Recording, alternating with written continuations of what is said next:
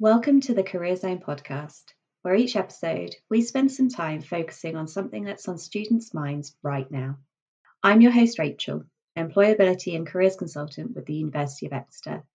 You can catch up on all of our episodes by doing all of those subscribing and following things. We're on Spotify and iTunes. Hello, Kelly. So, Kelly, you are living and working in Hong Kong, your home country. And I guess, firstly, would you be able to just tell us a little bit about what made you return home to Hong Kong as opposed to maybe staying in the UK?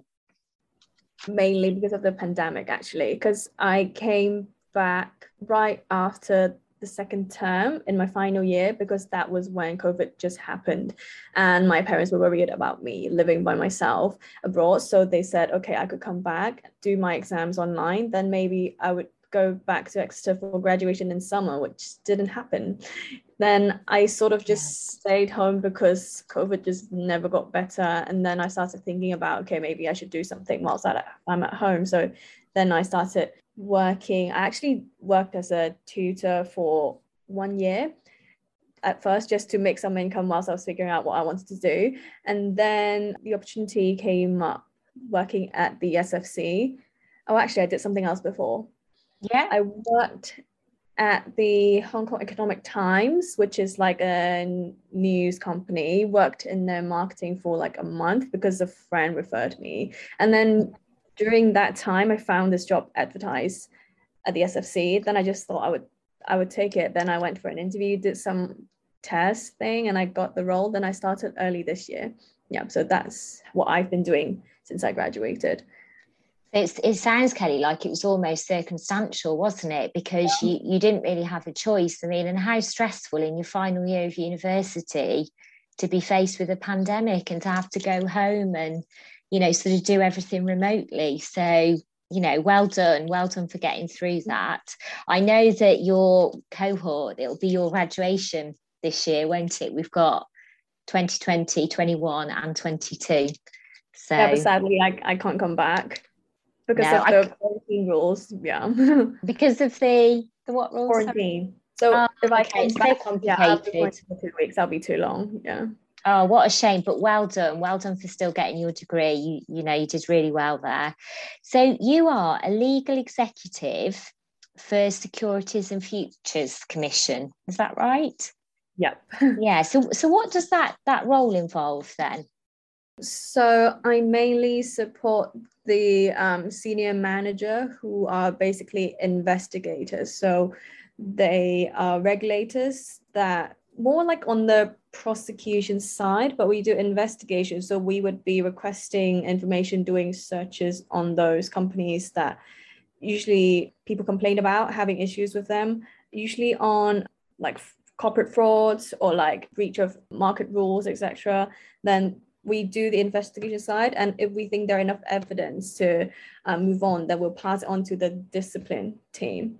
But I mainly deal with the investigation. So there's a lot of tedious paperwork and stuff involved. But I think I do learn a lot by reading documents and stuff. And usually we deal with some of the top law firms as well, the things that they do. So I quite enjoy working on the other end of what people would do when they work at a law firm. Yeah, and I expect also, because you're in contact with a lot of law firms, you're making some really good contacts, aren't you? So I guess it's providing a really good grounding for you for your first job after graduating. Yeah. And I also expect you're using a lot of the skills that you gained in your law degree in that role as well. But I do feel like working is very different from studying. Yeah. Maybe some research skills, yes, I think I developed that during my degree, but a lot of the hands-on working things, I think I need someone who's done it before to teach me how to do it, if that makes sense. So it makes sense. Yeah, it does. Whilst I'm doing it. Yeah, it's very different, isn't it? Sort of the transition from studying to being in a work environment. So you probably sit in that transition period at the moment. But I guess sort of on that point, I know it's very different for you because it was circumstances that took you home, circumstances outside of your control. But when you were in Exeter studying towards your degree, what would it have been good to know about transitioning to working back in Hong Kong? Well, I think there is like not a lot of people, but I think there are always like a group of students from Hong Kong and Exeter every year studying law. We don't really have like a society or anything like that to group those people together. I think for me, I only met less than 5 people from Hong Kong that also studies law. So I think it would have been great if we had something like the alumni grouping people together, sharing their experience, especially in a field like the legal career, when you need connection or need someone who's been there to tell you what you have to do, especially with converting your degree into another country to fit their requirements and stuff.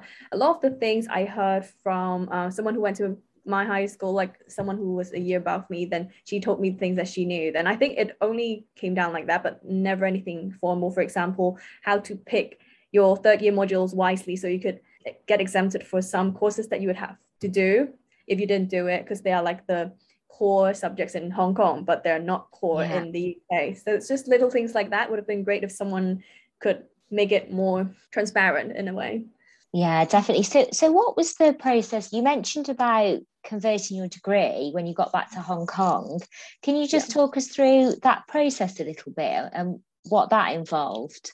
Also, that would be like the normal route, like how you would go from LLB into LPC, then training contract. So there's a similar course that's basically like the LPC in Hong Kong. But usually if you graduated from a local university, you could go straight on to studying that. But if you're from an overseas university, you have to take additional modules by yourself. And also, so for Hong Kong, you have to take company law, commercial law, and evidence, criminal and evidence module. Yeah, so they are like the core modules for them, but it's not core subjects in the UK. So if you didn't take them in your undergrad degree, then you would have needed to pay extra money to take those exams and study by yourself. But then because I knew that I needed those, so I actually took them in my third year, which saves money.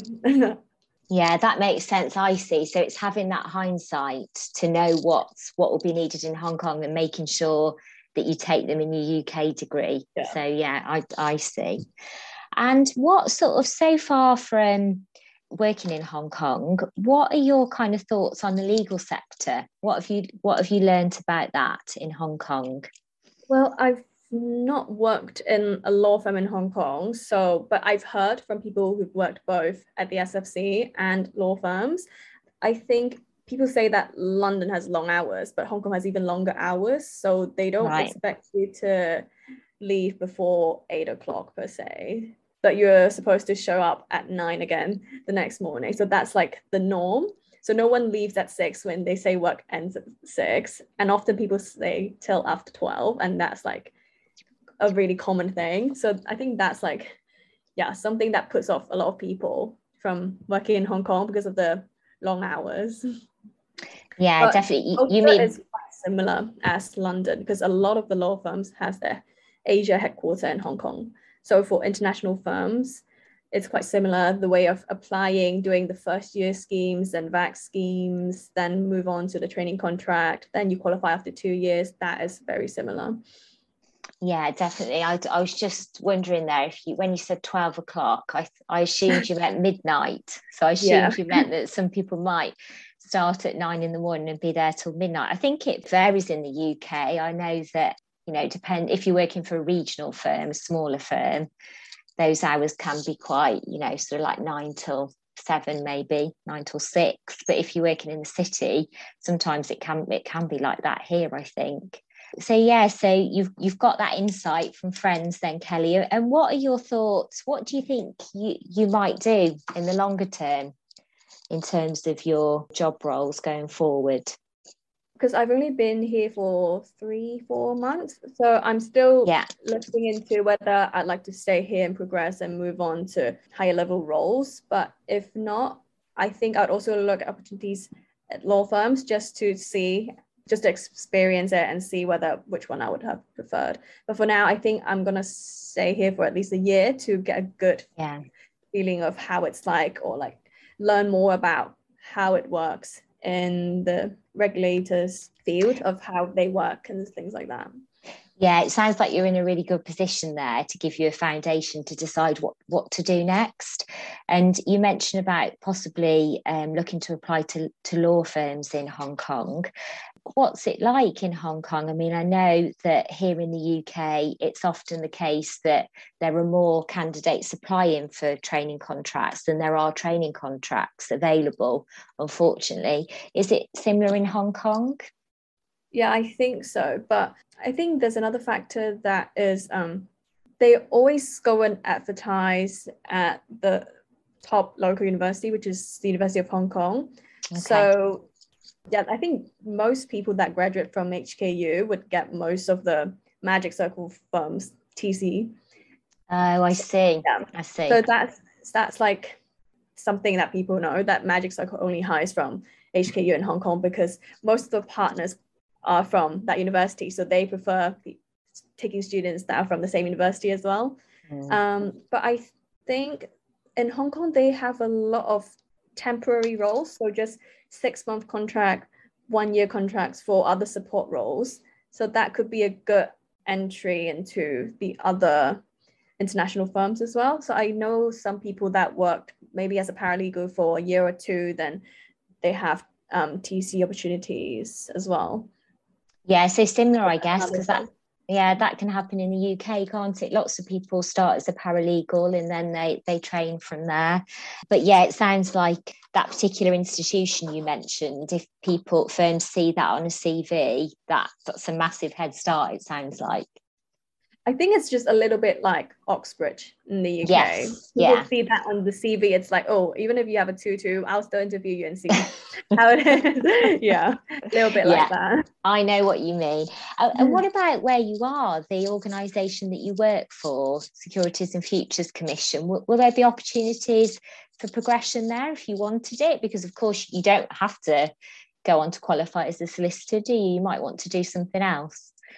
Yes, I could move on and be an associate, but they are not qualifying roles. So that's the only difference. So most people qualify at law firms and then work at the SFC, or they work in the government, maybe the treasury or the more finance background, and then they move on and work at the SFC instead. So they don't actually offer qualifying roles. But if you move up, then there is a chance of promoting. But I don't actually know what's the difference between people who are qualified or not. Maybe if you're qualified, you deal with the more legal side of things, but if not, then maybe you'll have to learn more about the finance, things like that. Yeah. Okay, well, that sounds really positive. So it sounds like there are opportunities there if you decide that's what you want as well. Yeah. Well, we'll see. I'm going to stay there for longer and decide whether I really like the role or if I want to go out and explore other things. Yeah, I know from when we spoke when we first met, it sounds like you're really enjoying it there at the moment. So, I think these guys will probably agree. I think that's the main thing. If you're enjoying it, the more you'll learn. What would you say was the most helpful, insightful opportunity you had while at university, and why? Not really pick one, because I didn't do anything that's like super directly, paving my way into a professional career. But from what I remember, I did the negotiation competition in my final year, and I really enjoyed it because it was just building up soft skills. And me and my partner actually represented Exeter at the regionals of the national negotiation competition. And that was, when I was doing my degree, I was just doing it for the sake of it. I didn't really think, oh yeah, definitely studying this to be a lawyer. But then when I did the negotiation competition, it made me think, okay, well, actually, I think maybe I do have the skill set to work in this field. And it made me rethink, okay, maybe I should stick to this instead of just finishing my degree and throwing it away. And I also think being involved with any law societies would be good. So I was on committee of the Women in Law Society. And I think it gives you opportunities to know not just how to run a society, but you get to meet a lot more of the other people. So I organized the mentorship scheme when I was there. So I approached a lot of people on LinkedIn and so on and did a lot of research. So I think just different things like that. It's also things you can talk about when you do interviews. Yeah, and it adds a lot more to your personality from what you do, instead of just saying, oh yeah, I got a first in my degree and that's it. So you bring something else on the table when they interview you, and it shows what you can actually do instead of just what you know from the textbook.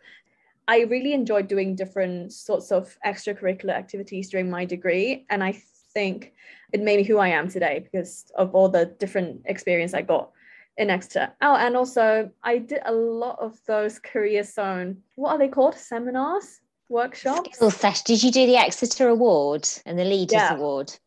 Yeah, so I did that, and also the Leaders Award. So I actually went for a lot of, I think maybe they were hosted by Rachel, but I don't remember. So I think some would have been, some of them. Yeah, so the skill session that will teach you how to market yourself better, basically. So I think everyone has different convertible skills, but it's just whether you can put it out as well as someone else who can do it. So maybe you worked at McDonald's, but how can you make that a selling point? I think these are the things that you kind of need a bit of help from people who are a little bit more experienced, and they can tell you, okay, actually, maybe you can market your skills in this way to make it sound more convincing. So I think the Career Zone events did help me write my CV, and also help me at the interviews, teaching me the STAR method. I still remember that, Rachel. This is a great plug, Kelly, for the Career Zone. I'm definitely glad I'm recording this, so that's brilliant. And it is a great thing to do, and it's great to hear, Kelly, that it's been, really useful for you. So that's brilliant. So thank you for that. This was the Career Zone podcast, brought to you by the University of Exeter Career Zone. Check out iTunes and Spotify to keep up with all of our regular releases. And if you'd like us to cover something else in another episode, just send us a message. #CareerZonePodcast at UOE Careers on Twitter, or at UOE Career Zone, or at UOE Cornwall Career Zone on Instagram, and we'll follow up in one of the next episodes.